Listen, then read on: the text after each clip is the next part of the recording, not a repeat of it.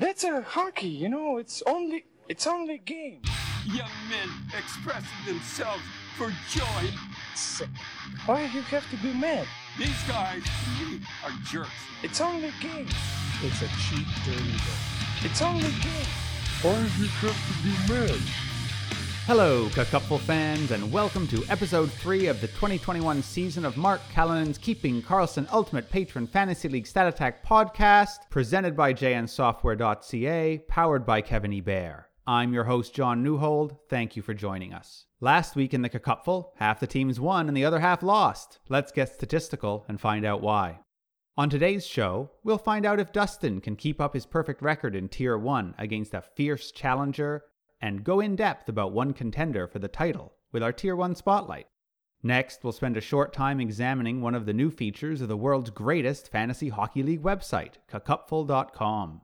Mark has snagged Keeping Karlsson host Elon Dubrovsky for this week's interview, and after that, we'll dive into the Stat Attack deep end with details on players, including naming the fantasy team of the week, and finish off the show with Manager's Corner, where we'll review the Fast Track Leaderboard, the Manager of the Week, and the Matchup of the Week. First, the chase for the ultimate prize in fantasy hockey. This week's highlighted Tier 1 matchup saw Dustin and his perfect record challenged by the underdog Michael at 1-2. These teams were neck and neck all week, with Michael taking a slight lead thanks to excellent performances from Patrick Kane and Drew Doughty on Thursday, but Dustin clawing it back thanks to Tyler Johnson's 10-plus point night on Saturday. Going into Sunday, Michael held a slim 1.15 point lead with Riley Smith still to play. On Dustin's side, he had only Mark Stone playing that night, so he knew he had to do something. First, he had to clean up his IR to be able to make a move. Donato and DeBrusk were thrown to the wind so that his returning players could be taken off the IR, permitting him to use a waiver claim Saturday night. His go-to player? J.T. Compher. It all came down to that Colorado-Vegas game Sunday evening. With Mark Stone tallying just one shot, most of the heavy lifting was put on Compher, who by the middle of the third period had collected 2 shots, 2 hits, and a block to claw Dustin over Michael by the narrowest of margins. But then, with 7 minutes left, Riley Smith hits Connor Timmins at the Vegas blue line, and Michael is catapulted into a shock, late 192.15 to 192 point lead. Vegas is up 1-0. Colorado pulls the goalie and things look bleak. With just over a minute left, only Riley Smith is on the ice, and it looks like Dustin's shot at victory may fade away with a whimper. Then, Vegas ices the puck. Colorado calls timeout, and suddenly the lines change. Smith is off the ice and Stone and Compher are on. With 12 seconds left, Mark Stone takes a shot from just a few dozen feet away at the empty Colorado net. But it's blocked. J.T. Compher gets the puck with just 1 second left and shoots it at the Vegas net, only to be blocked as well by William Karlsson. Either would have given Dustin the win, but the Yahoo standings sit quietly, showing Michael in the lead. But what's this? Yahoo stats suddenly update. When there were 22 seconds left, McKinnon had taken a shot at the Vegas net, which had been blocked. And who blocked it? None other than Mark Stone. The Yahoo stats update, and Dustin maintains his perfect record with a 192.5 to 192.15 squeaker of a victory over Michael. So this result continues to leave Dustin alone at the top of the standings at 4-0, with Mark, Elon, and Lewis hot on his tail at 3-1.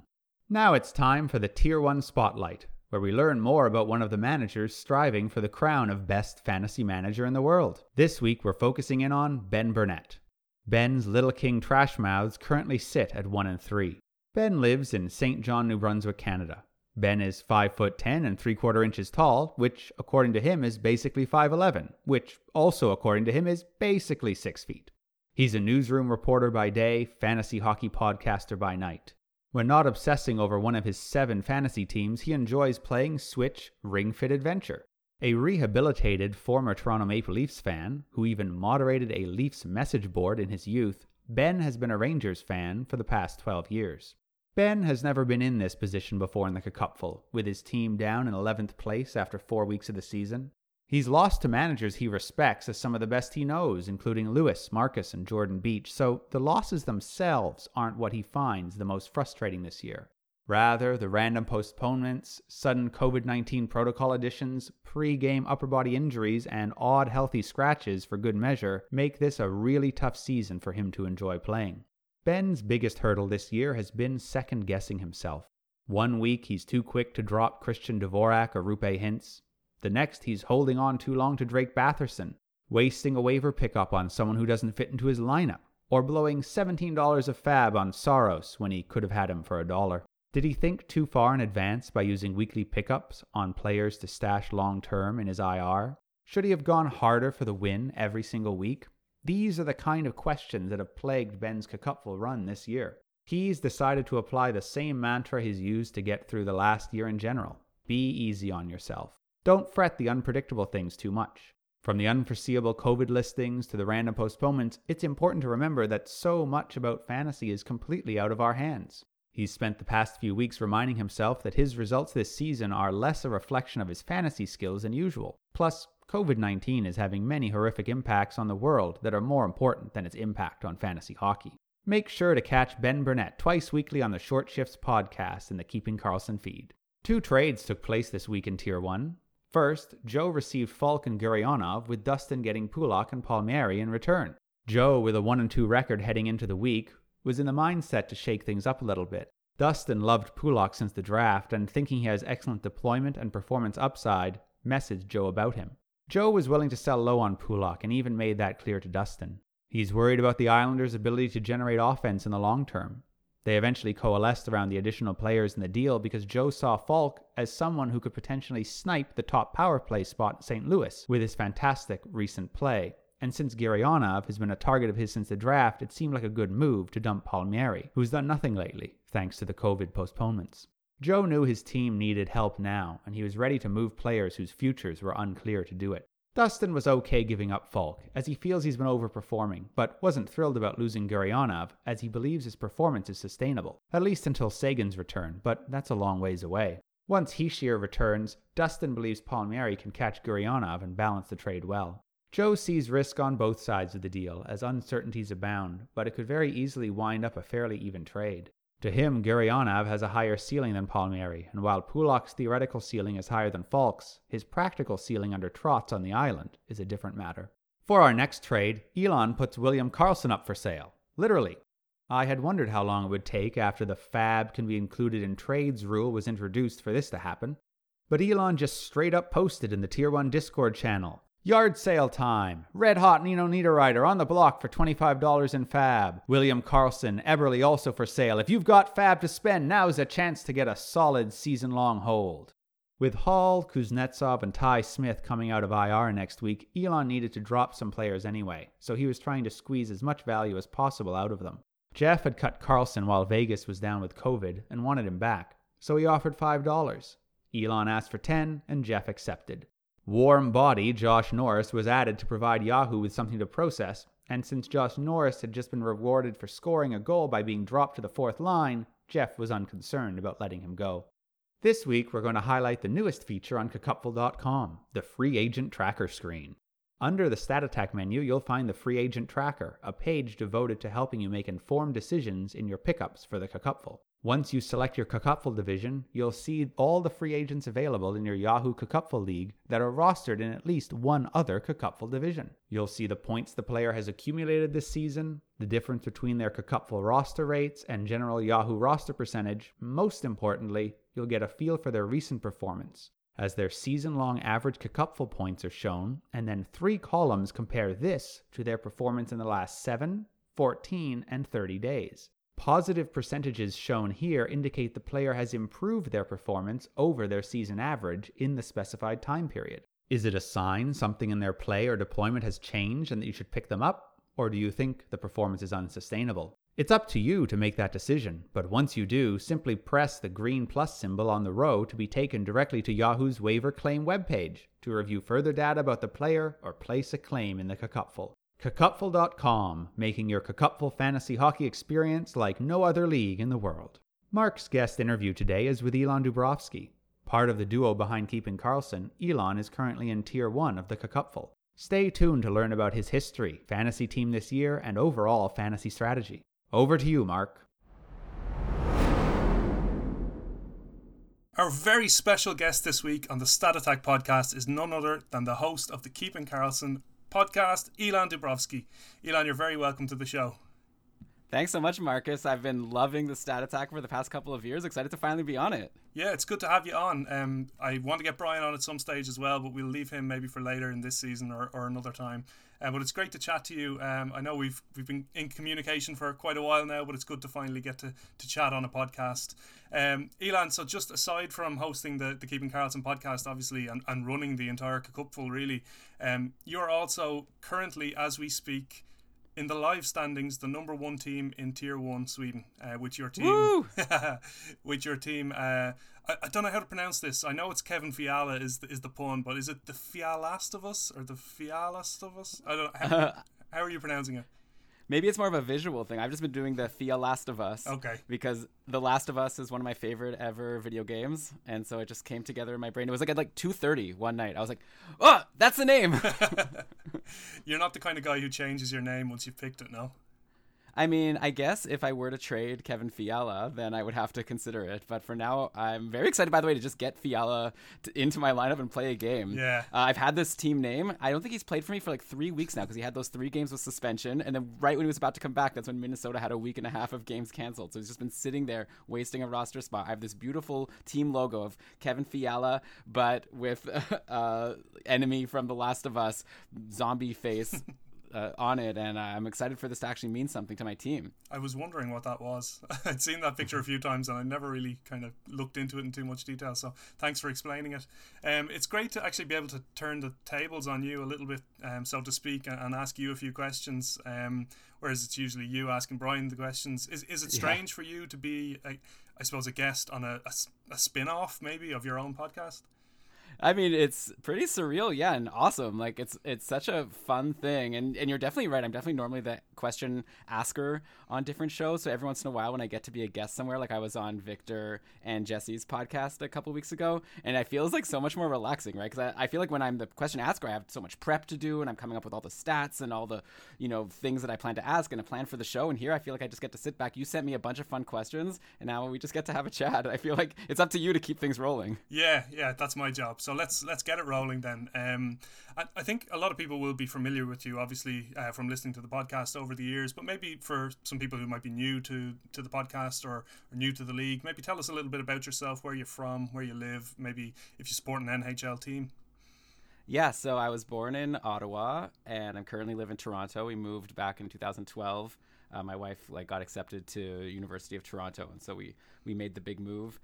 So I was a big Sens fan growing up ever since they started. I was a Leafs fan for I think 1 year. Basically the Sens, a couple years. When the Sens first started was in 92-93, and that was the year that the Leafs made it to the conference finals before losing to the Kings, I believe. And I was a huge fan of Felix Potvin. I was collecting hockey cards. I had every single Felix Potvin hockey card. And then obviously as the Sens started becoming a team that was worth paying attention to around 97, so then I kind of switched my allegiances and became a Sens fan, and then grew to hate the Leafs because that was the bane of the Sens' existence, is every single season the Sens would do really well and then get eliminated by the Leafs in the first round. So that was very frustrating. But I feel like I've kind of changed. Ever since I've moved to Toronto and sort of got into fantasy hockey, I don't really hate any teams anymore. And if anything now, I have a lot of friends at work who are big Leafs fans, and so I like when the Leafs do well, because then we get to be yeah, how fun. And obviously if they were to ever go on a long playoff run, and if there wasn't COVID, it would be fun to go to bars and watch the games and be around all the excitement. I also have a couple of friends who are big Habs fans, so I've kind of been following them closely for the past couple of years. So at this point I'm kind of a Sens, Leafs, and Habs fan, which I know is sacrilege to some people, but it works fine for me because they never seem to play each other in the playoffs. I guess once an actual playoff series happens, that's when I'll have to pick a side.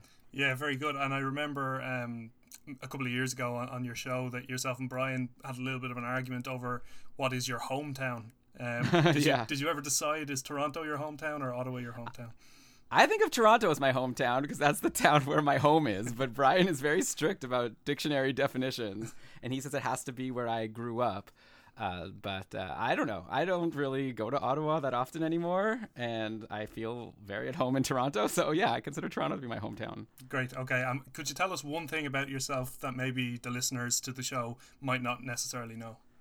Yeah, that was a fun question. I was talking with my wife yesterday, trying to come up with an answer. I guess the thing that probably people may not realize is I was a bit of an activist in my youth. When I was in grad school, I was big into the science and critical thinking scene. I started a club called the UBC Free Thinkers Club. We were big into debunking things, people who believe in ghosts or like medical things that have no evidence behind them, like homeopathy or like these like 9/11 truther conspiracy theories. Like we were big on just like trying to promote not believing in things without proper evidence and all of that. And I like started a club and like I had a radio show there. So it was a pretty wild part of my life. And then I moved to Ottawa, and then I actually joined a podcast called the Reality Check podcast, and I was on that for like 6 years or something like that. And actually, while I was doing the Reality Check podcast every week, at that point is when I started Keeping Karlsson, and I was doing both podcasts for like the first couple of years of Keeping Karlsson. Then eventually I decided to quit the Reality Check because I was spending so much time doing Keeping Karlsson stuff. And we're very thankful that you did. It's more fun. Yeah, it's really interesting to know that you're into podcasts and you've been recording radio shows or podcasts for so long. I probably consider myself quite new to the podcast game, and Keeping Karlsson was one of the shows that got me into podcasts, if that makes sense. So that's really interesting to know that you've been doing it for so long, because it really shines through in the quality of the show with yourself and Brian. Let's have a look then at the Cacupful. So can you tell me a little bit about the evolution of the Cacupful and where it started and how it's gone so far, maybe the platforms that you've used? Oh, yeah. Well, I mean, I guess we only have a half an hour, but it's been quite a journey. It's like I try to give the short version. So like we started the podcast, right? And then slowly over time. Oh, yeah. Then we came up with the idea of the Patreon. And initially the main perk of the Patreon was people would get access to our Facebook group, and that, and then we built a little bit of a community. Then at some point, I guess it was like an obvious next step. Like we should start a league. We have all these great patrons, like friends of the show that we're always talking about our fantasy league. So what if we made one of our own? And then, yeah, just sort of like year one, we filled, I believe it was 7 divisions. It was on ESPN. And the idea was that in year one, it was just 7 divisions. Everyone's equal. And then we were just going to say like the top 2 in each division will go to tier 1. The third and fourth will go to tier 2, and so on. And I remember in that first year, Brian came, I think, like, I don't know if Brian won, but I know he came in like his top 2 in his division, and I came third. So I started in tier 2 and he started in tier 1. And so we were on ESPN for that 1 year, and it was like kind of a disaster. Like there was we actually haven't really found a platform that's perfect yet, because we did ESPN, then we switched over to Fantrax. We actually had a deal with Fantrax where they let us use their premium version. And we were on there. We were using all these cool stats. Like I really love this like goalie points 3 instead of wins. So like you got credit for like extra credit for a shutout, and you got extra credit for we were categories, by the way. I should mention. Yeah. And extra credit for like an overtime loss, whatever. And Fantrax was great, and I love Fantrax, but a lot of people had a lot of problems with it. Like they don't have a good app, I guess. Like a lot of people are used to the really user-friendly Yahoo app, and so we had a lot of people like quitting. And then when we'd ask them like why did they stop managing their team partway through, they'd be like, oh, Fantrax drives me crazy. People also like were upset because they would put a player into a roster spot and I guess not click submit. They assumed that it would just happen automatically because that's how it works on Yahoo. So like people were like, oh, I thought I had McKinnon in my lineup, what the heck? And so anyway, so eventually we decided that we had to move away from Fantrax, which was a big like controversial thing because there's a lot of huge Fantrax super fans, and I understand why, that were like upset about that. And now we've been on Yahoo, and this season on Yahoo has been kind of crazy, right? With all the people switching from NA like randomly to IR plus, and like also this like terrible bug on I call it a bug, maybe for them it's like how it should be, but like how a player gets locked and you can't move them once their game starts. And so if you have like a player in your IR and then like they lose their IR status like right before the game, you didn't have time to move them, now you like can't even put in any ads for the next day. You're just stuck because it'll say like, oh, you can't make an ad because you have an ineligible person. It's like, okay, so take him out, drop him, I don't care. And they're like, nope, you can't do anything, just wait. And so it really pisses people off. Yeah, to me, so the logical next step in the Cacupful empire, let's say, is to actually develop this platform that works, that does all the things that you want it to do, where you've full control. Oh my god, yeah. So pool all the brilliant minds within the Cacupful and build something. We're already kind of, I'm not going to say halfway there. We're a small percentage of the way there with the new Cacupful.com site, which is fantastic. Unbelievable. And some of the work that Kevin and John have done on that is just sensational. By the way, I don't want to be negative, right? Like Yahoo's good in lots of ways. And like we're having a blast here, and it's like a free platform, so I don't mean to complain. It's just like, yeah, it would be perfect if we could get the functionality of Fantrax with the user friendliness and good mobile apps of Yahoo. And yeah, if we have to do it ourselves, maybe we will one day. That would be a blast. Yeah, absolutely. No, I totally agree with the usability of Yahoo being so important for a league that has 23 divisions and new players and. While it may not have all the bells and whistles that Fantrax has, it works for the Cacupful, and I think it is the best platform to use for the cupful for the foreseeable at the future. moment, anyways. Yeah. And let's talk about the future then. So where do you see Keeping Karlsson being in, say, 10 years' time? Yeah, like, I don't know, I was thinking I would love if I could make a tweet and get as many likes as like Dmitry Filipovich. I feel like that would be like a good goal. Sometimes I like have a tweet that I think is like really smart, and then like I get like 10 likes. I'm like, if I was famous like Dmitry. So I guess like my, selfish goal is I'd love to just become more famous and have more people listen to the podcast, because I think we do a good job, and I think the Cupful is fun, and I think our community is great, but I think we're still pretty niche, and like not that many people know about us. So yeah, I don't have like any big grand visions. Like I would just love for the nice thing about the Cupful specifically is it can grow infinitely, right? We could just have more and more tiers. At some point it could be like, wow, you're in tier 10 of the Cupful, you must be amazing at fantasy hockey. Like why not if there's 20 tiers, right? So yeah, at some point I guess we'd have to maybe automate some more of the processes, specifically like dealing with inactive teams and things like that, or get more volunteers. But I feel like we'd be able to grow that organically. But yeah, I would love to just see the Cupful grow and grow, because the more people who play, the more people will respect the fact that whoever wins tier 1 of the Cupful, which you and I are both competitors in, is the best fantasy player in the world.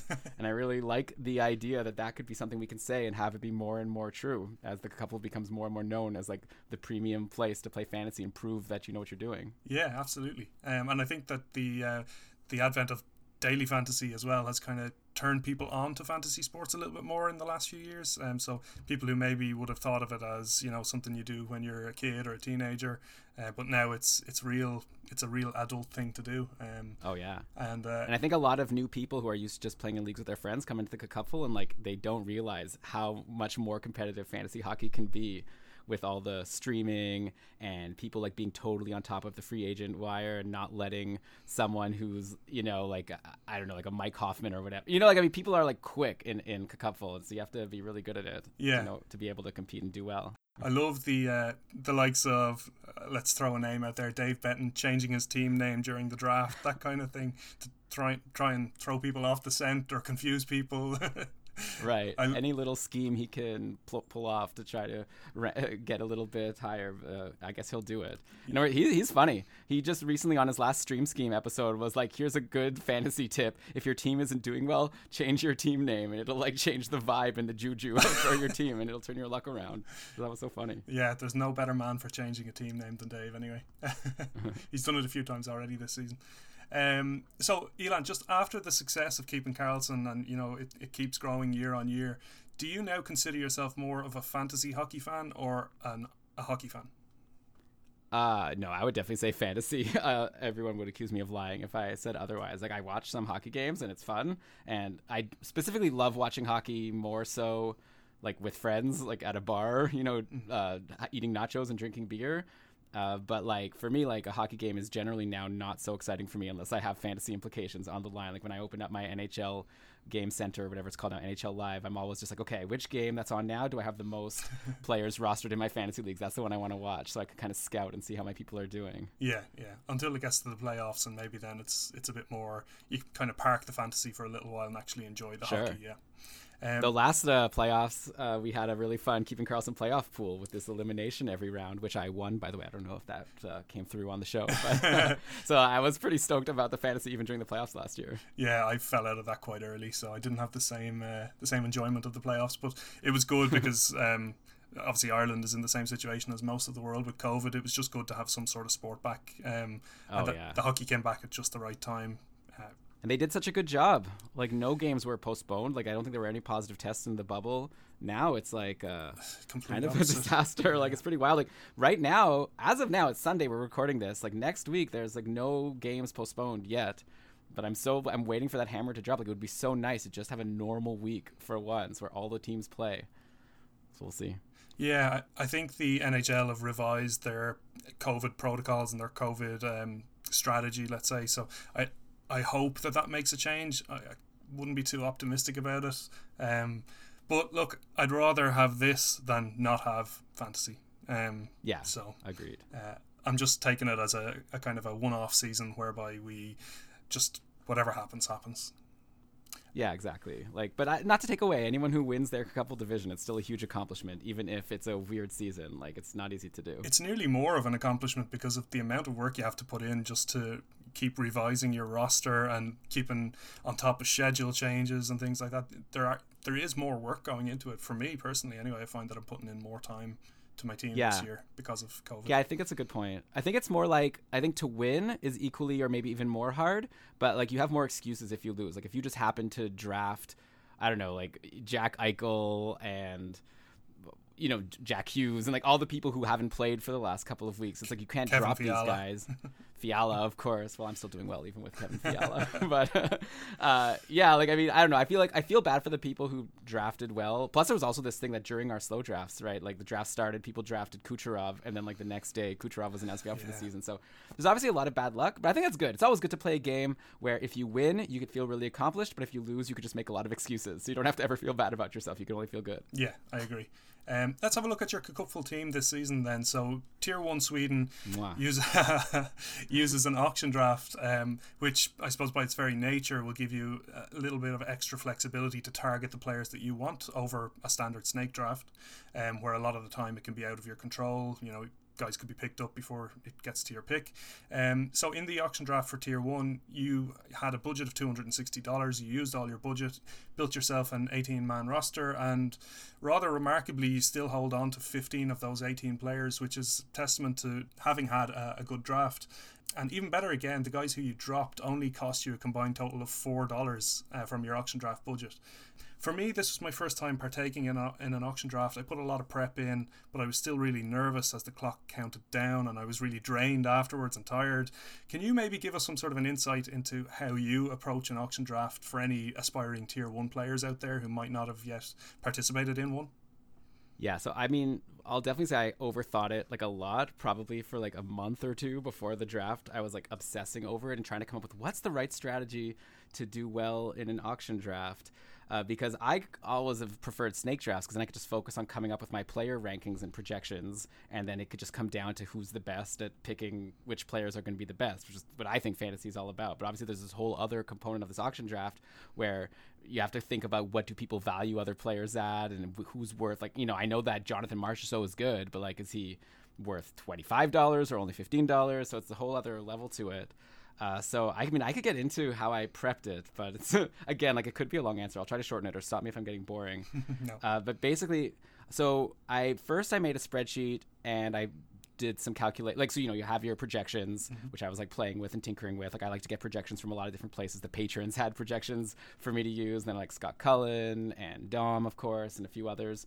And, you know, I was like tinkering with those. Then there's some standard formulas out there to convert projections into auction values so that it'll add up to 260 times 14, right? Like, so it's like basically you take all the 100, how many players ended up getting taken? 252, I think. 252. Okay. So yeah, so like 252 players, and then you like allocate how much money each player is worth so that the whole total adds up to the total amount of money that was spent in the auction draft.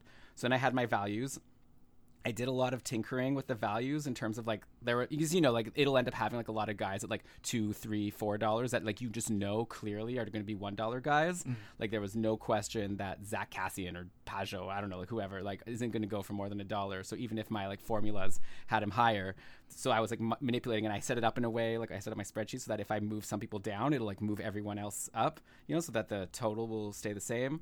So I was like doing a lot of like manipulating to come up with like the perfect auction values. Then I also compared it to like last year's auction values for players just to see like, okay, if Taylor Hall went for this much last year, I'd imagine he'll go for around the same this year. And some players are, you know, you expect to go up or down. So then I had that. Then I set it up so that during the draft, I think my main thing that I did, which I think I would definitely do again, and I'd recommend for anyone to do, is I was keeping track throughout the draft how much money like my was spent that was like over or under the values that I had them at. So like if I had Zibanejad at 50 and then he went for 45, so that's now like $5 extra that are going to be spent on extra players that I hadn't initially accounted for, right, when I came up with my values. So during the draft, I was able to tell. So in our draft, there was like a lot of money being spent early on, which meant that everyone else is going to have to go for a little bit cheaper because in the end, like all the you know, there's only a finite amount of money. Yeah. So then I was able to like adjust the auction values and decide whether it's worth, like, you know, so I wasn't going to go over on anyone because that would just, you know, it seemed like if anything I should be starting to get deals. Yeah.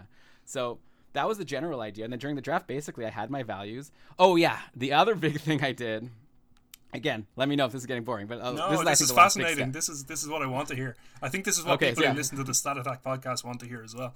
Okay, so we'll get into the numbers here. So the other big thing I did is I sort of like figured out what I want my team to look like in terms of like there's 18 roster spots to fill, and I figured like, okay, I want one $45 forward. Like I basically figured out for each forward, I broke it down to like forward, defense, and goalie spots. I didn't get into like the specific positions. And then I just figured, okay, I want one $45 forward, one $40 forward, one $35. Like I kind of worked it out. I had this idea in my head that I didn't want to spend big on D. Like my idea was I'm going to get one really good defenseman and then get like value guys at the end. I had specifically Jacob Chikrin targeted, and I was really happy to get him because, I feel like there were a few defensemen this year that looked like they were going to be a lot better than we projected. I really wish I tried to get Ekblad. Somehow like it didn't work out, and then by the time he came up I didn't have money left.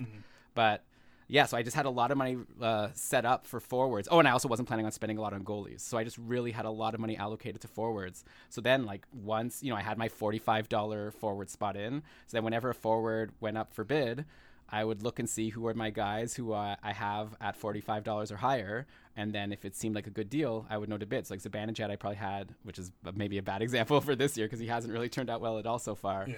But I had him valued maybe like 50 something, and so then when I was able to get him for 45, I was like, perfect. I'll put in my $45 spot, I'll put someone who I had valued at like 50 plus, and now I've like so I just tried to get like value at each of those spots and get a guy who I had valued for less than what he went for. Really interesting. Yeah, I think a lot of what you said there is quite similar to how I approached the draft, but I think you have maybe a couple of extra steps on top of where I was. So it'll be interesting if I'm in tier 1, if we're both in tier 1 next season, to see how it evolves year on year, because I think this is this the third year you've gone with an auction draft in tier 1? Third or fourth. This is like my second time. This is only my second year in tier 1, but we did it for a few years before. I think it's been a long-standing thing. Okay. So. Okay. Yeah, it's interesting to see how it evolves then. For me personally, obviously, I had listened to the podcast last year when you did the live show during the auction draft, and that was really interesting. You had guests coming on in a kind of a rotation, chatting away to Brian, and it was really good to have John on the show with Brian this time around. He was...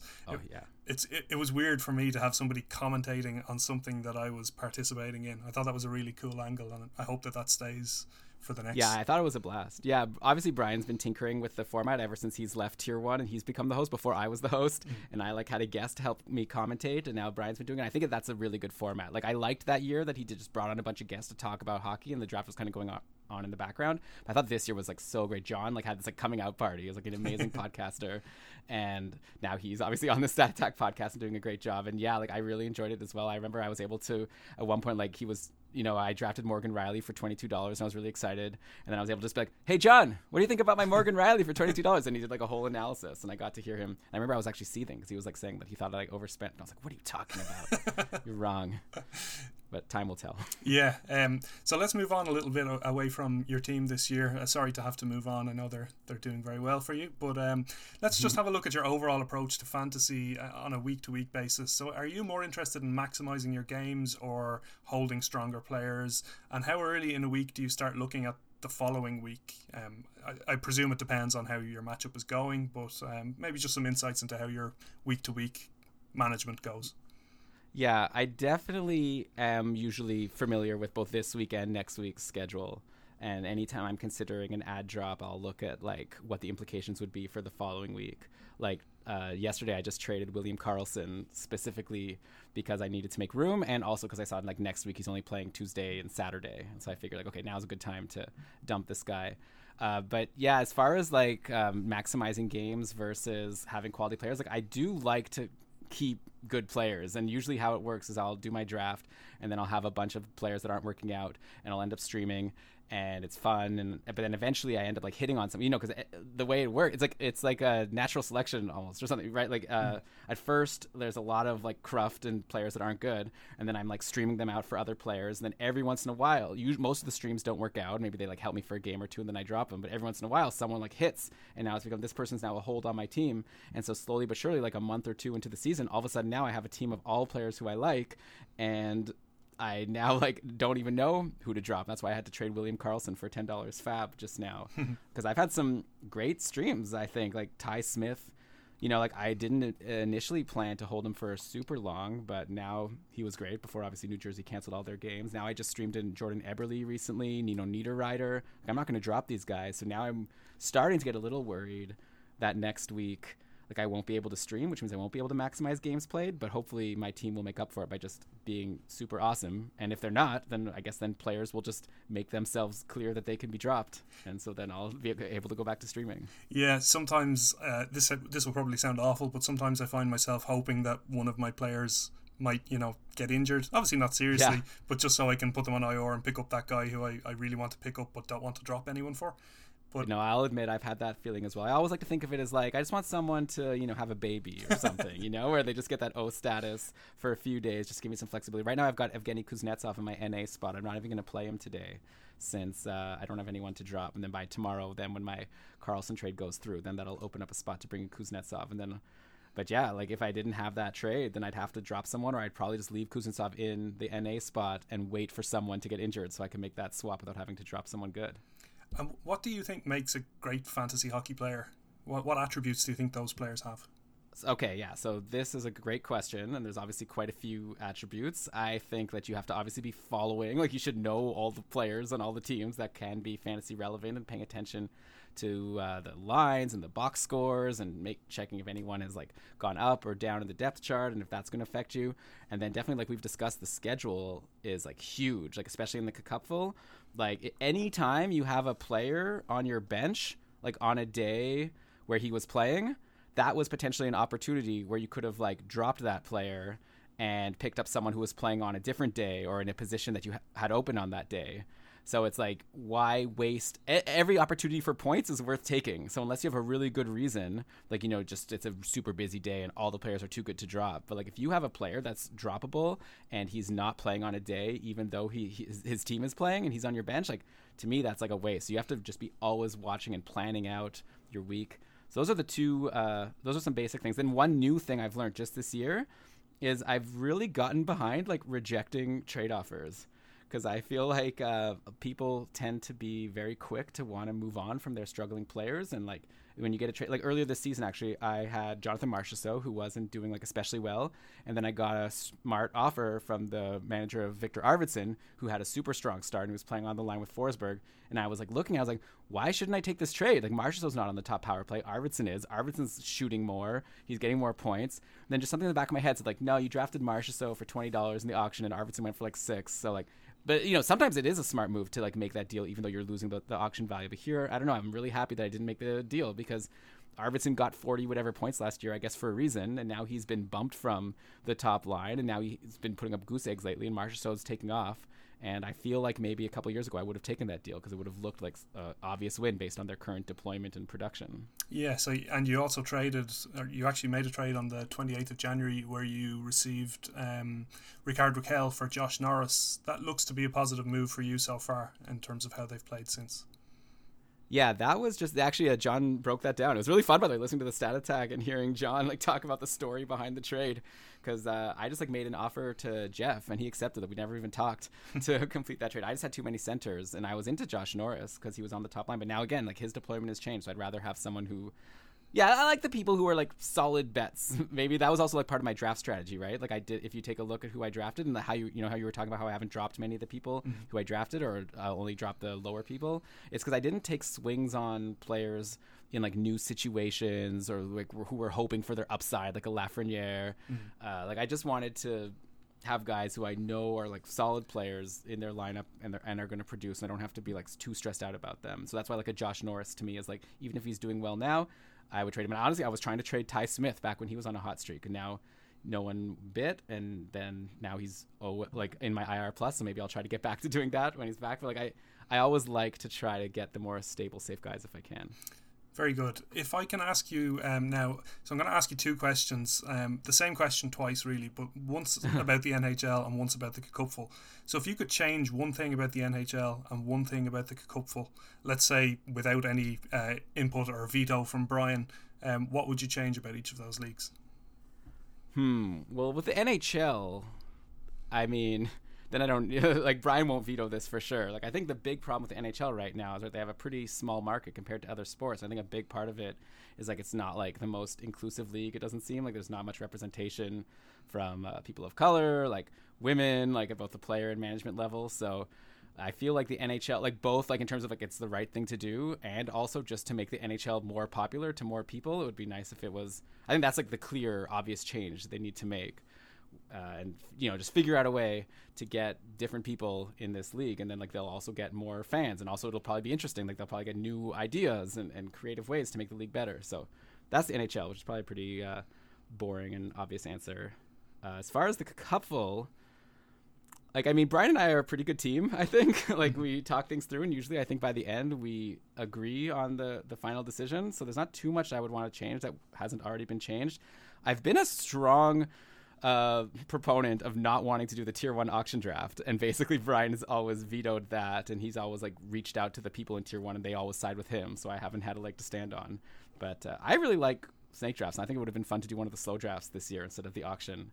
I had fun in the auction, like, and clearly, like we talked about, like I put a lot of work into it, and I think it turned out okay. But like, I still have this feeling like it's not as like people talk about it as if like an auction draft is like the most fair way to allocate teams because there's not the luck of a snake draft where if you draft like 15th, then you're obviously not going to get Connor McDavid. Like it's just not going to happen. As opposed with auction, everyone has the same chance. But I think there is still a lot more luck than people are willing to admit because you don't have control over what other people are going to bid, and you can't like strategize ahead. Like if I have two players that I both like, if there's two players, like I want, there's two goalies, let's say, and I know I need to get one of them, and then one of them comes up for bid. There's no way to know, like, should I just bid on the first guy, even though I like the second guy better, because I don't know how much the second guy's going to go for. So I feel like there's a lot of luck there, as opposed to in a snake draft, I could just take the goalie who I think is better. Oh. So, anyway. Okay, so we'll look out for maybe you suggesting that next season again to Brian and see how that. And it'll get rejected again for sure. Speaking of Brian, what's your favorite thing about Brian, both as a co-host and a friend?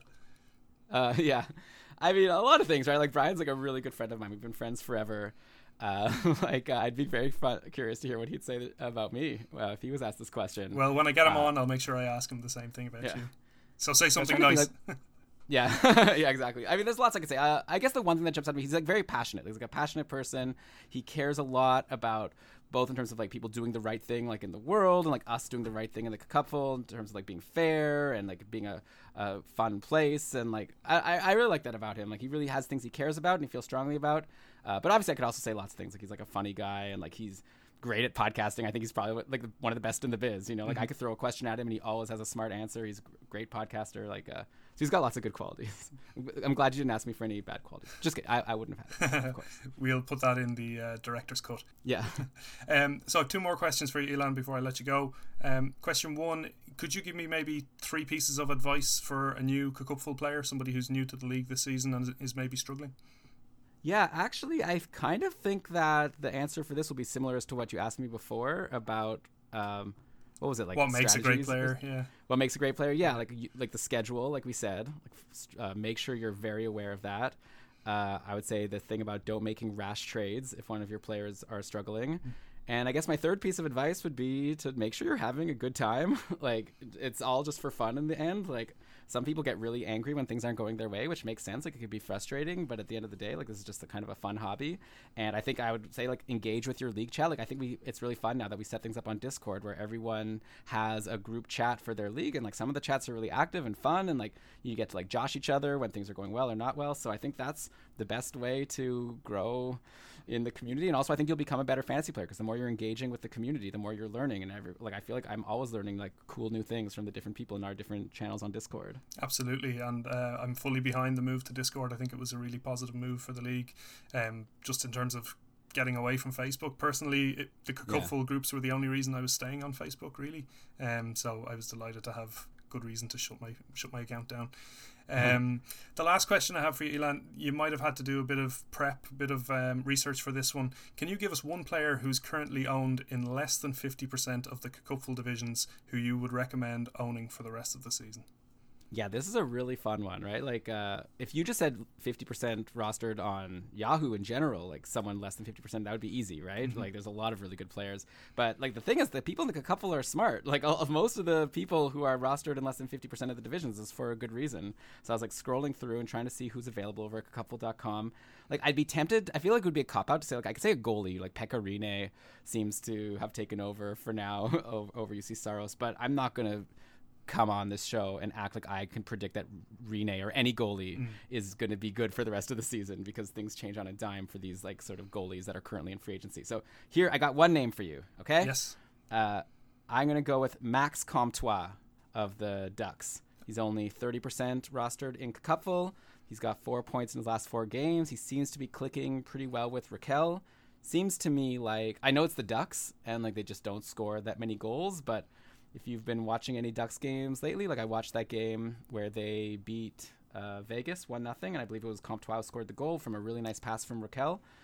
So I don't know, it seems like he might be their main goal scorer this year, like him and Raquel together. So Great. You know, there's not like an amazing group of options, but I'll take Comtois of the less than 50% rostered skaters. Okay, I'm really interested to see how his ownership changes after the podcast is released.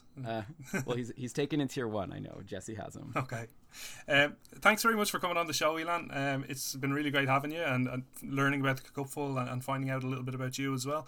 Thanks for everything that you've done with the league. I'm sure I speak on behalf of everyone when I say it's really enjoyable and it's a really big part of all our lives, and you're doing a great job, yourself and Brian, so we really appreciate it.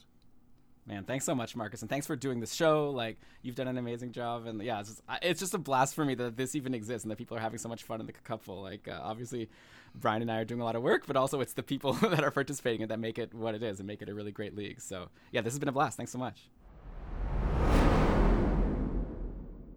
Thank you, Mark and Elon, for that insight.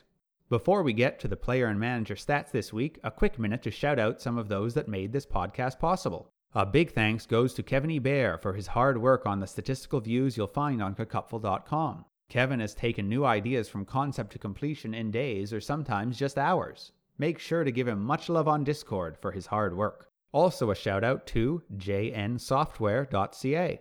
JN Software is a software and soft skills training and consulting company. It was started 19 years ago by my wife Joy, and since then has grown to have operations across Canada and North America.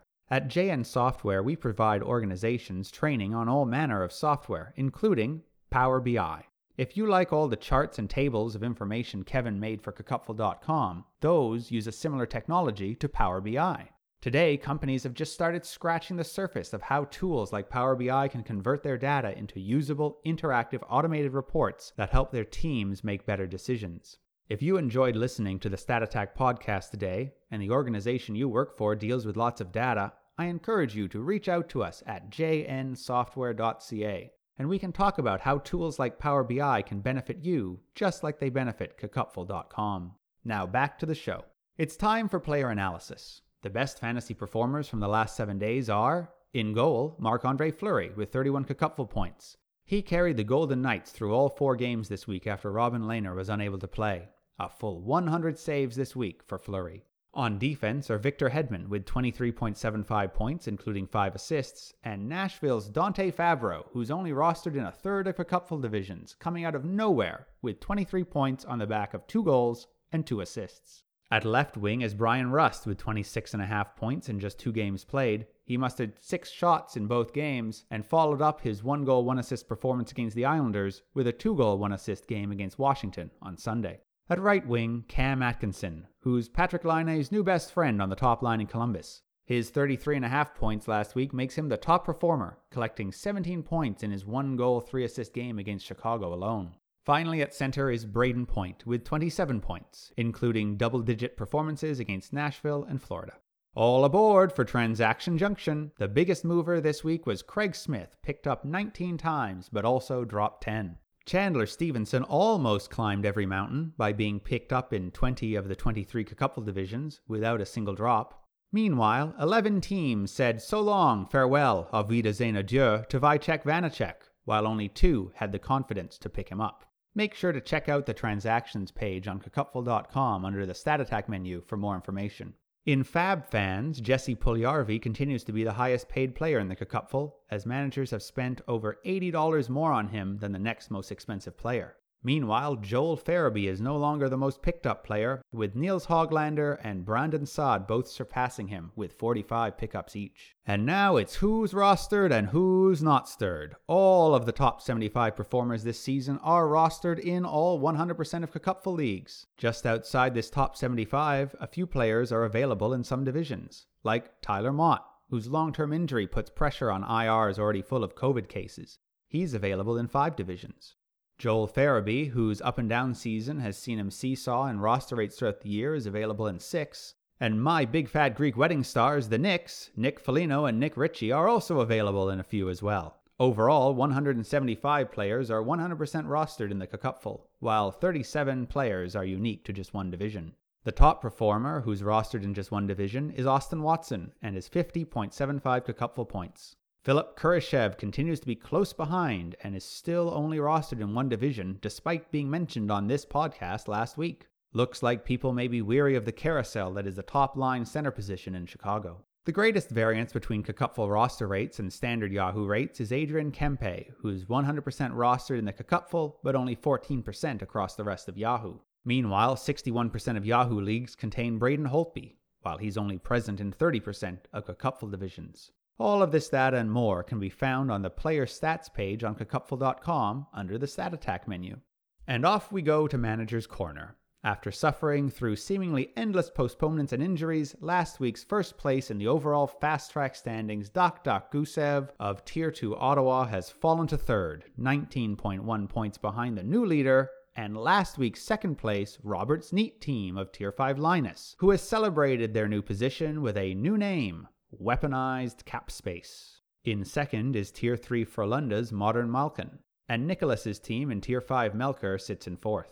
Last year's overall points champ and friend of the show, Microsoft Excel of Tier 3 Boris, has clawed his way into fifth place, just 36.05 points behind. Remember, winner gets automatic promotion to Tier 1 next year, so make sure to squeeze every last point out of your rosters. This week's Cupful Performer of the Week is Windy City Whitetail of Tier 4 Jokerit. 257.15 points, almost 10 points more than the next closest challenger. With a record of 3-1 for the season, Windy City Whitetail is built from the back out. Vasilevsky, Anderson, and Fleury and net all contributing big numbers last week. Then a series of high-performing D. Seth Jones, who finally got back on track in Columbus. Justin Falk, who's reappeared from the wilderness in St. Louis. Sergachev having a big week in Tampa too. And that's not even to mention that Windy City Whitetail has Petrie and Pietrangelo as well. Up front, big games from Stamkos, Couture, and Cirelli helped them become the Cupful Performer of the Week. On this week's Statistically Unlikely, 29 teams are still undefeated at 4-0, while 28 are 0-4. The Blazing Turtles of Tier 2 San Jose have collected the most points of any 4-0 team, with 976.95. This is good enough for 177th overall in the Cupful, just below the midway point, but not good enough to have squeaked out a win yet. More devastating, the Blazing Turtles have lost each week by an average of less than 20 points. A few good bounces here or postponed games there and they could have easily won a week. But for now, they sit at the top of the bottom of the barrel. This week's highlighted matchup comes from Tier 6 Pella, with Lavender Town Ghastly up against Malkin Barn. One of the highest combined scoring matchups of the week, Malkin Barn, with performances from Jacob Chikrin, Andrei Palat, and Semyon Varlamov, collected 224.85 points. Good enough to beat all but 15 other teams in the entire Cupful, but not good enough to defeat Lavender Town Ghastly. With big performances from various unheralded players like Tyler Johnson, Chandler Stevenson, and Kevin Lankinen, combined with consistent performances from big guns Patrick Kane and Sidney Crosby, Lavender Town Ghastly's 238.1 points were more than enough to take the win over Malkin Barn. It's part of being in a head-to-head league. It doesn't matter how good you are if the one team you're playing that week is better. In Movers and Shakers, Abundance of Pasta of Tier 3 Boris still sits atop the moves leaderboard. But with only one move made last week, bringing their total to 23 moves, Doc Gusev, Dry Humor, Weaponized Cap Space, and Jive Drobot are just 2 moves behind at 21. This week's big spender is Fenner's team of Tier 5 Anton for dropping $34 on Kevin Fiala. A necessary $34 as well, since the second highest bid was $30. Overall leader Hilton's swag team is no more, as Hilton's swag team has changed its name to Dewey's Dentist. Dewey's Dentist continues to be the biggest spender with just $5 left in their fab balance.